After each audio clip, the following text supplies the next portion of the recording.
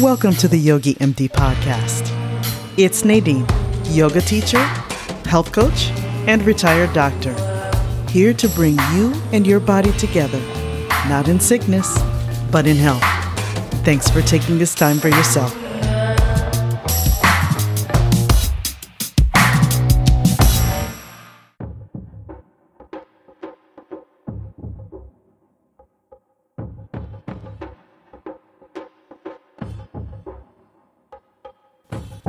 Long ago, a little girl afraid to make mistakes dreamed of becoming a doctor. As a young woman, she struggled to manage her frustration. She would have shown herself a lot more compassion if Orlando Bishop had been around. But it's never too late to learn. Today, it is my pleasure to welcome Orlando, performance coach and podcaster, back to the show. We talk about learning ways to work through frustration. He believes that success is on the other side of frustration. The year's 1997, and it is August. And I know specifically that it's August because school was about to start. I was about to start film school at USC. I was the Peter Stark producing program, and I desperately wanted to go there to be a producer, to make movies. And one problem, there was some different challenges I got myself in, so that was one challenge overcome. But another challenge was I had to get to California, and I was in Connecticut. I'd grown up in New York, lived in New York. I was back up in Connecticut that year, and I'd gone to school at Yale, so I was in New Haven. How was I going to do this? I mean, it was theoretically okay, but I couldn't carry as much of my stuff as I needed to take with me on a plane. I couldn't afford to ship it, and I didn't have a car. And so I spent that entire summer working toward saving the money to get to California. Luckily, I thought about going to an auction to get a car, and maybe renting a U-Haul was out. Like, I couldn't afford a U-Haul all the way across the country. That's a lot of days.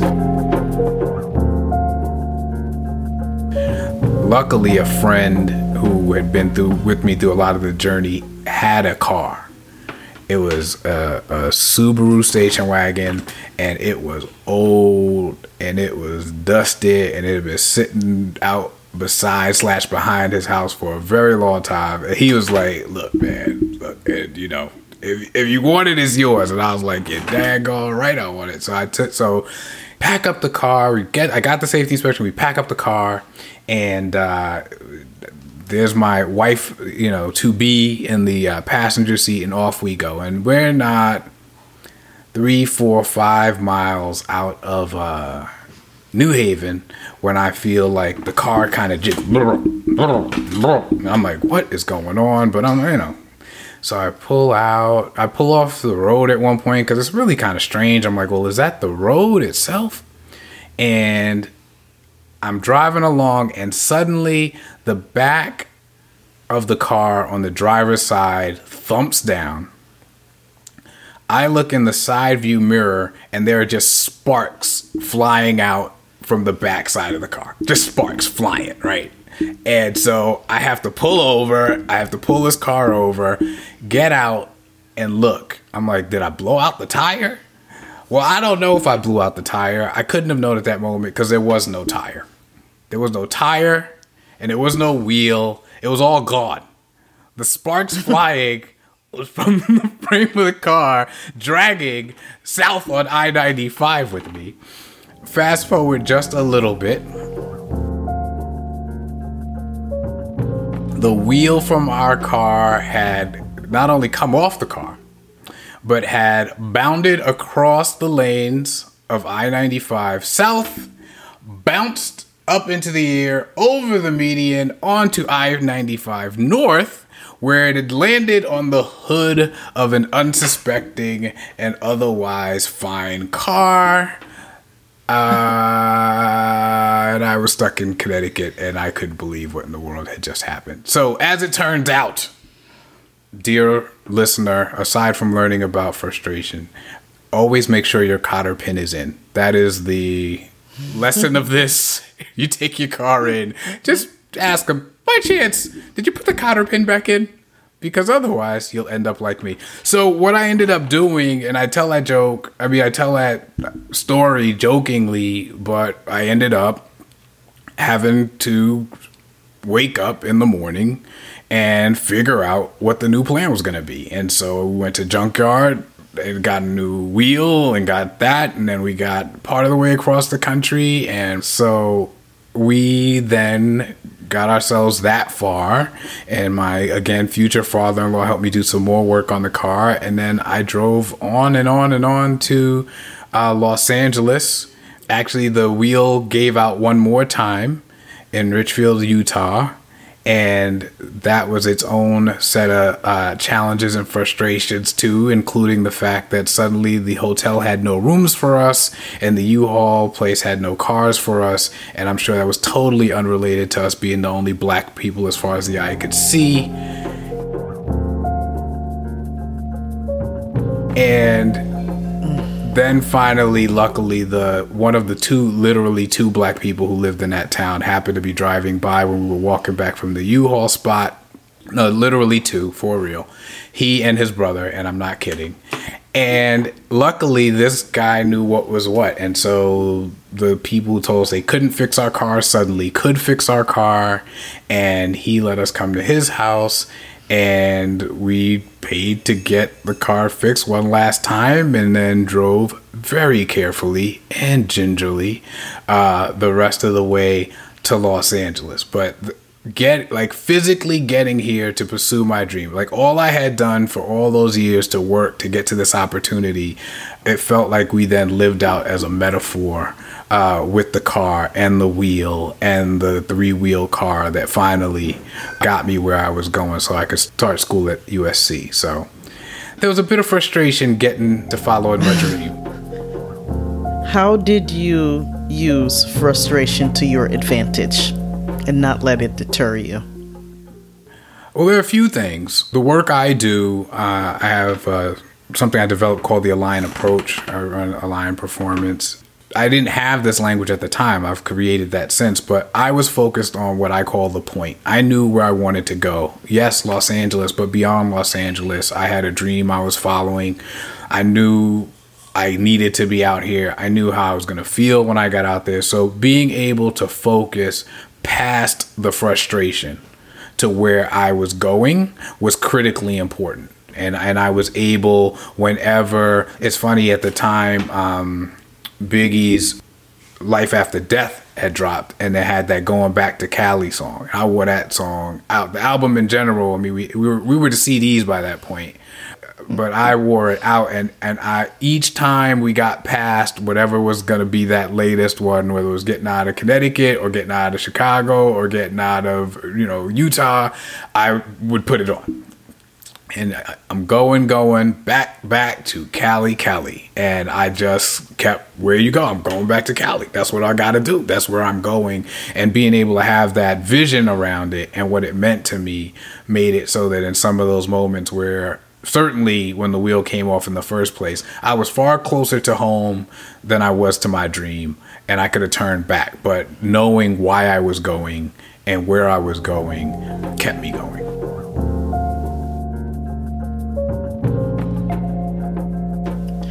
Do you feel like frustration is an important part of learning and character development in general? I think challenges can lead to frustration. I don't know that you have to necessarily, in each case where you're going to grow or learn, necessarily experience frustration, but I think it's likely that somewhere along the way, if you're doing things that challenge you, that there will be frustration. One of the things I used to tell my kids when they were younger is I would ask them, what's the other side of frustration? And they knew to say success. And that was important to me. And I still remember at one point I shared that with my reverend. I mean, he hasn't been my actual reverend that in a church for years, but we were very close. He's like a second dad to me. And I was speaking to Reverend Good, and I told him about that exchange that I have with my kids. And he said, well, that's not always true.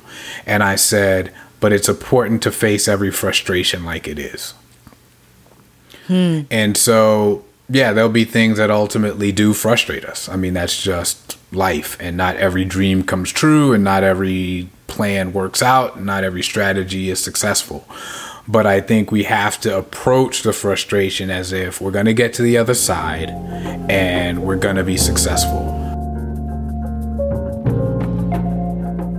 I do think it's important to face some things because eventually we're going to face some things.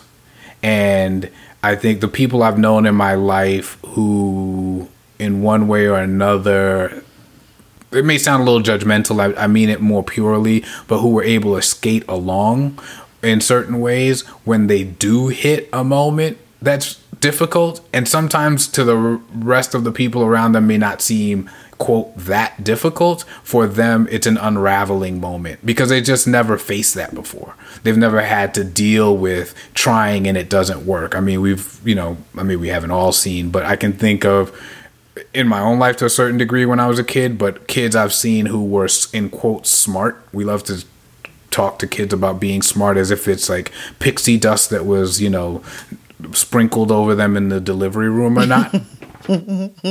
The problem with talking about it that way and not in terms of a growth mindset is it becomes either I'm smart enough to learn something or I'm not. So if I was able to learn addition and subtraction and now I get to multiplication and it gives me a hard time, that means I can't, because what happened before is somebody just showed it to me and I could. And I think the kid who had to do a little extra work to learn how to add, when they get to the multiplication tables, says, oh, I get it. This is like learning how to add. And they have developed some tools and some grit to get through the frustration. So in that way, yes, it's necessary because eventually you have to draw on those tools and those qualities. So it's almost like the person who has been allowed to have the whole experience or had an experience that was not easy, that was challenging, has a familiar passenger now in frustration. Yeah, I'd say very much so. I think in a familiar passenger, that's a great way to envision it, because I think if it's a familiar passenger, there's no reason to freak out. It doesn't mean we're not going to get to our destination. It's just frustration. And I think sometimes if we can bring down the sort of the energy around it, and it's just frustration, that's all it is. Have that kind of an attitude around it. Essentially be the observer of frustration.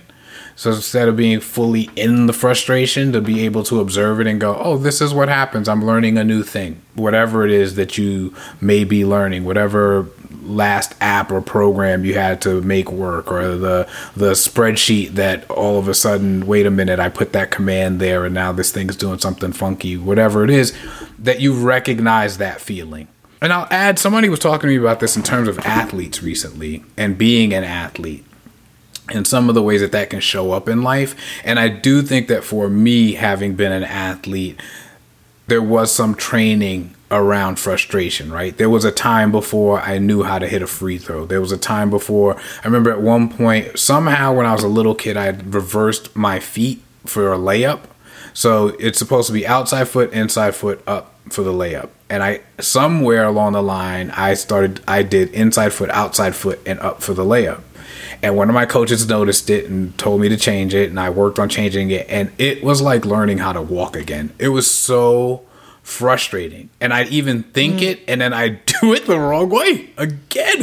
It was amazing. And I just remember and it felt so, here I was on the basketball team and I couldn't do a layup properly. And it was embarrassing to some degree. But it was frustrating because I just felt like, okay, well, now do it the other way. It's right foot, left foot. If you're doing a right-handed layup, do it.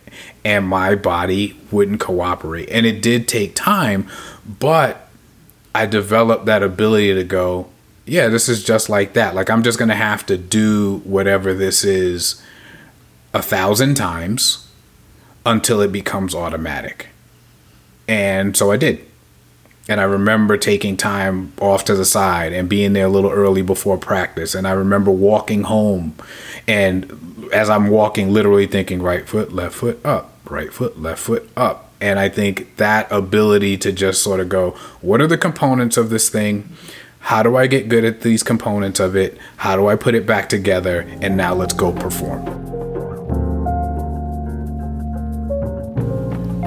So what you're describing is a deeper, richer learning experience because you had to figure it out in your way for yourself. Absolutely. And so you start to learn, that's how I learn things, right? And I think that's important. That's an important part of managing frustration, in my opinion, is that everybody doesn't deal with their frustration the same way. Anger can often be my default emotion, frankly. And I've had to learn how to manage, because there have been times that my anger has really served me. I mean, I mentioned earlier that I'd gained some weight, and we could talk about that. It's been my third time up with the yo-yo, and I want to make it my last. But that ability to say, okay, I'm going to take this step, then I'm going to take this step, then I'm going to do it, and I can persevere through it. I'm going to make it. And the lessons I learned along the way, and I knew what to do, and I know how to do it, and I know how much to work out, and I know how to think about it. Yeah, you develop that as you go. And what it looks like for me is not what it might look like for someone else. Somebody else may need to be really, to have gotten started, may have needed to be really loving and kind with themselves. And I don't say that in any way, but very seriously, and may have needed to just go for a walk every night for a month. For me, it was, no, get in that gym. Let's see what you can and can't do. And that's my style. And in some ways, I've needed to modify that style over the years, but it is my style, and I know to use it. And I know that essentially that's who I am. And I know that I can bring that to other pieces. So whether I'm coaching kids or I'm doing my own coaching or what have you, it's like, all right, I get fundamentally what it's going to take from me to do it. And sometimes I do have to get angry, and it spurs me to move. And then once I'm moving, then the emotion might be different and the experience might be different. But sometimes I do have to dislike the current situation enough and truly declare it unacceptable. So I'm watching a relay of some kids at a school where I used to coach, and I wasn't a track coach, but I'm watching this relay, and the handoffs were horrific. Like, for my former track athlete, captain of the track team eyes, I was like, it burns! Like, I couldn't watch this anymore. And I sent the track coach a message, and I was like, hey, listen, if you want me to mind my business, I'll mind my business. But I'm a former track coach. I was captain of the track team. I ran the 4x4 all 4 years and I can teach your kids how to do a good handoff. And it absolutely come out. So I went out there and I taught the kids, and I worked with them, and I had them running, and half of them were like, who is this lunatic?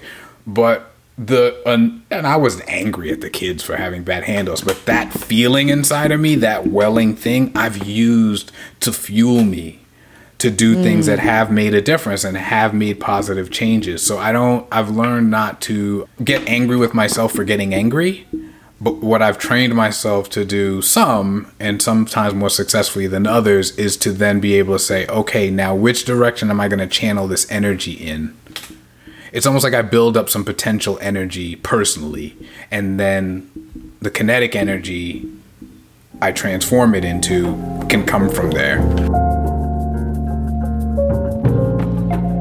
Everything has a limit. Everything has a tipping point. Sure. So how do we recognize when it's time to stop pushing? Right. When frustration is sending us into a downward spiral, maybe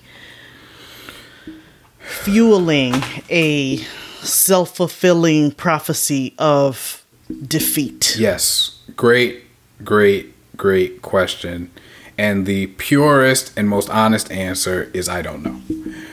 The more interesting answer And the more true to life answer, I guess I'll say, is that we need to be paying attention to what's really going on around us.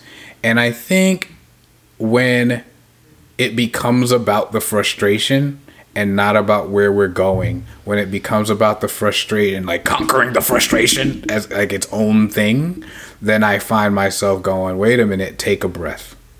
Hollywood is notorious for bad bosses, although in the post-Me Too whatever era, I think people are generally figuring out that they may have to behave a little bit more reasonably. But I did have a job. I won't mention the company or the person I was working for.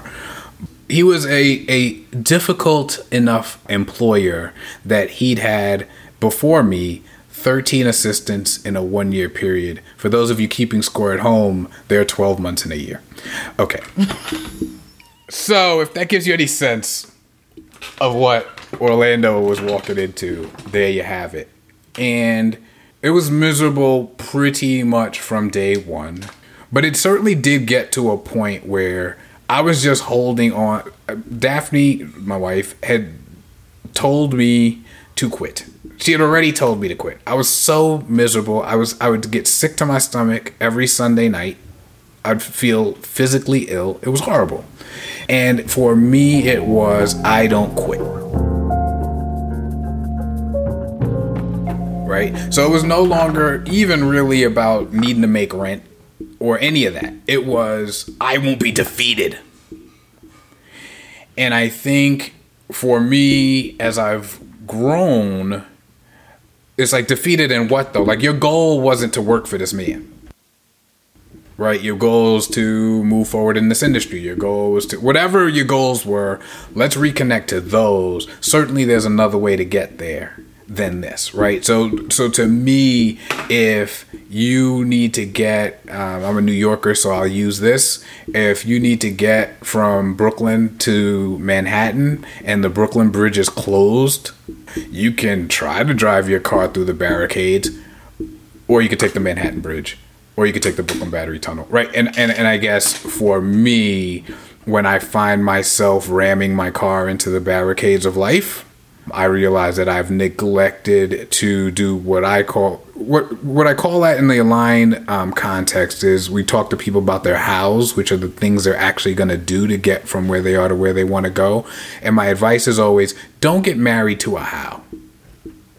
And usually when frustration, in quote, wins, isn't when I put things down. It's when I get married to a how and I decide I'm going to ram my car into this barricade and the barricade's not giving. And it's like, dude, you and this barricade, this is not why we're here. We're here to get to Manhattan. That's why we're here. And reconnecting to that usually helps me to recognize when, is this a matter of me showing the grit to persevere? Or is this a matter of my ego fueling, I will conquer this barricade, right? And that's when I usually get myself into trouble. I've learned a lot in this exchange. Thank you so very much for being here. I have a couple more questions. Sure. I'm going to turn the microphone over to you. Okay. Do you have a question for me? Yes, actually. You've done some amazing work personally, which I have gotten the privilege of seeing up close. And I've watched you do all this work to make people healthier, sort of to put it very simply. What's the most frustrating element of that part of the journey for you? Of your attempt to help other people be healthier? Wow, that's a really great question. It comes down to practicing empathy. It comes down to practicing empathic listening. When someone is not ready for a message, they're not ready for it. Everyone's on her or his journey. in multiple arenas in their lives. And so just because I can see the value in adopting certain healthy habits, ultimately it's not my problem. It's not my burden to carry. Yes. I have my own burdens to carry. And so recognizing another person's freedom and right to their own actions can be very difficult. Yeah. That's powerful. In my own coaching, that feels familiar. I have been working with a client up to 2 weeks ago where they got to a decision point, and it was a decision point that I think they would have been happy enough to pretend other people were keeping them from where they wanted to go. And through the coaching, we kind of stripped a lot of that stuff away. I'm going to put this in some fun terms for you. I ain't heard from that fool in 2 weeks. Don't return my calls. Don't return my texts. Don't return my emails, my LinkedIn message neither. And I just think it's what you describe is so real. I've had clients hang up on me in the middle of sessions and call me back. Now, when they call me back, I'll be laughing. Now, you've been mad at me. You only mad because you know I'm right. So that's fine. But I think realizing that our place is to hold space. I help people get to the best versions of themselves, the version they barely dare to dream. That's who Orlando Bishop is, fundamentally. And whether I'm coaching youth football or youth basketball, or an entrepreneur looking to get a business started, or a woman who's morbidly obese and wants to lose the weight and get her to running a 5K, whatever it might be, that's who I am. And part of that work is what you described, which is making space.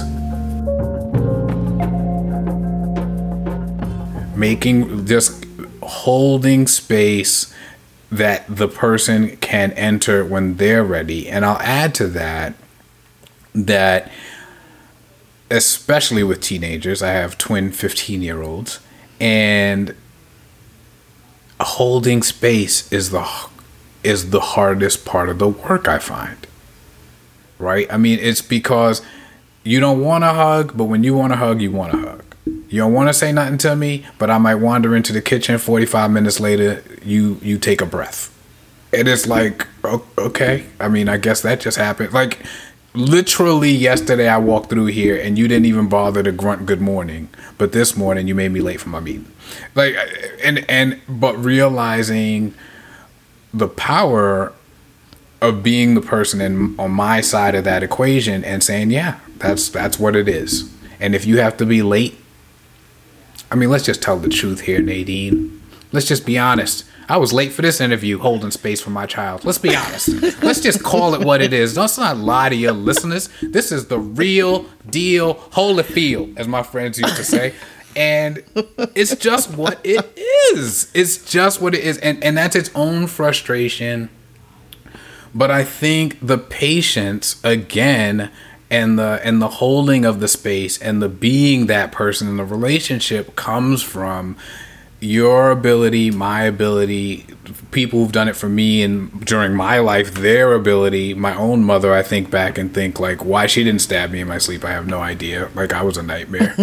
but it's because we're able to see the point. We're able to see where this goes. That woman you're talking about does need yoga, does need to make sure she doesn't slip and fall when she's going to visit her grandkids. And so if it takes her 2 months to get around to actually finding the right clothes or whatever excuse it is or whatever it might be, then you're going to hold space for her, because it's more important to you that she maintain her balance and that she develop a sense of community than it is to you that she show up to class and show what a great sales job you did. And it's more important to me with my kids that they get to being the kinds of people I want to see them be, and that they learn to work through difficult emotions, and then they learn to face frustration, and that they maybe just vaguely recall or it just comes to them and they don't even remember I said it to them, that the other side of frustration is success, right? I mean, I just think we want that end point. Thank you for that. Yeah, absolutely. Orlando, what is your personal definition of what it means to be healthy? You were on the very first episode. You had one definition. Right. This is years later. Yeah. How has it changed? It has changed. It has changed. There's some things I've gone through, some things I've done that have helped it change. One thing that happened, my cousin died, and we didn't talk every day, but we were very close. He lived in Panama, and my cousin Fed Ming died, and it truly just took my legs out. I mean, just took my legs out. And I tried, and but there was work I needed to be doing, creative work, writing, and I'd sit and stare at my monitor and reread what I had written and try to get my brain to do it. And you talk about frustration. It's a week late, and now it's a month late, and now it's 3 months late, and oh my God, it's about to be 6 months late. I mean, like, this is bad. And I'm sure that, others are frustrated, but I am deeply frustrated because if there's one thing Orlando knows how to do is put one word next to another. What is happening? And I didn't know it throughout, but I feel like I'm sort of to the other side of this particular piece. I'll describe it. I really did a lot of working out hard. I box. That is cathartic and has always been for me, but I think that was a place where I started a certain building block of like, I have some control over my life. And I have some control over myself. And I can be disciplined. I can do the work. And I also, the confidence that builds from getting better at something. My hook is looking better than ever before. I'm turning on that hook like I never have in my life, right? These kinds of things. And then I joined a mindfulness group. Suddenly things I'd learned along the way and things I'd read about in The Power of Now and all this stuff, now suddenly that's taking hold, and I'm paying more attention to signals from my body. I'd gotten very sick at one point without going into too much detail, but I spent almost a week in the hospital sick, and my doctor thought that might be stress related. So I started really paying attention and being mindful of the signals from my body. When I get upset, like my stomach starts hurting, or like I feel tight in my abdomen. Okay, so then the physical was coming along and the mindfulness piece was coming along, and a lot of work in between. I'm fast forwarding some, but I got the chapter done I'd been working on when I found out my cousin died. I finally, after all the months and all the staring at the screen and all that stuff, I got it done. And I felt like as I finished it, there were tears in my eyes, and I really did put my hands up in the air because I was like, I'm out the other side. If the other side of frustration is success, finishing that chapter was one of the most successful moments in my life. It was deeply frustrating, deeply painful time. But if I were going to define health on the other side of that experience,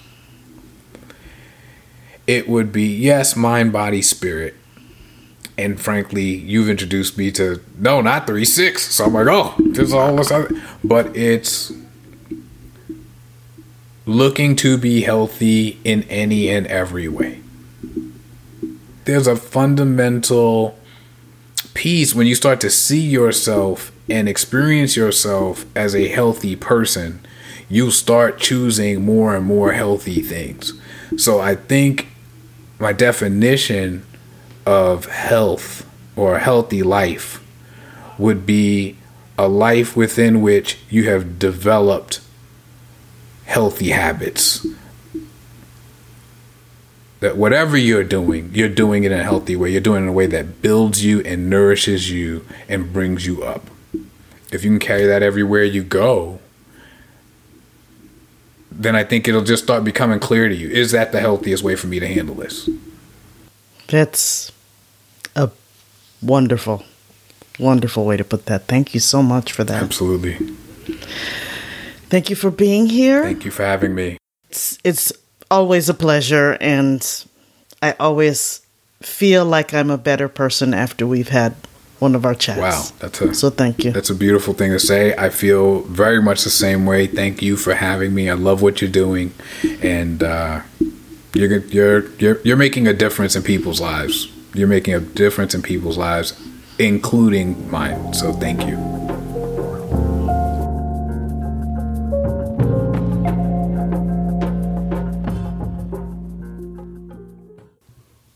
And now it's time for the Mindful Minute.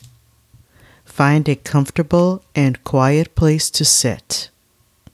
Lengthen your spine, keep your feet flat on the floor, and your shoulders stacked over your hips. Now notice your breathing. The gentle rise and fall of your inhale and exhale respectively, from belly to collarbones and collarbones to belly. Recall a time when you felt frustration.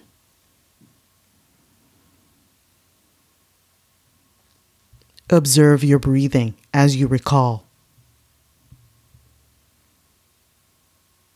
Now let's smooth it out, inhaling to a count of 4 seconds and exhaling to a count of 6 seconds.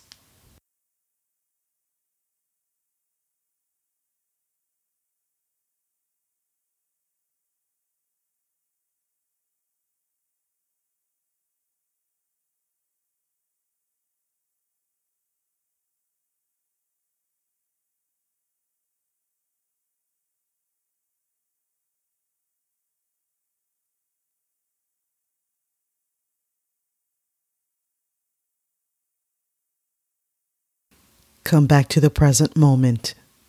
Open your eyes and notice how you feel. Dear wise women, thank you for growing our community. Keep using your wisdom and emotional intelligence to share this episode with someone in your social circle who will benefit from hearing it. Your grandma and your mom need yoga. Maybe you need yoga too. I teach yoga to wise women. I believe in empowering and educating wise women to thrive on their terms at every stage of life. Let's hear what a wise woman has to say. And I could not at this point give up yoga because it really guides me and my muscles, my body movements in a way that it just hasn't, I've never been able to do before. So thank you, Nadine. To learn more, connect with me at yogimd.net. And finally, podcast theme music is by my niece, Maya Bishop, on vocals, my daughter, Lizzie Kelly, on guitar and bass, yours truly on percussion, and produced by Tim Buell. And original music for the transitions by Charles Wilson, also known as Black Pac. Thanks for being here. See you next time.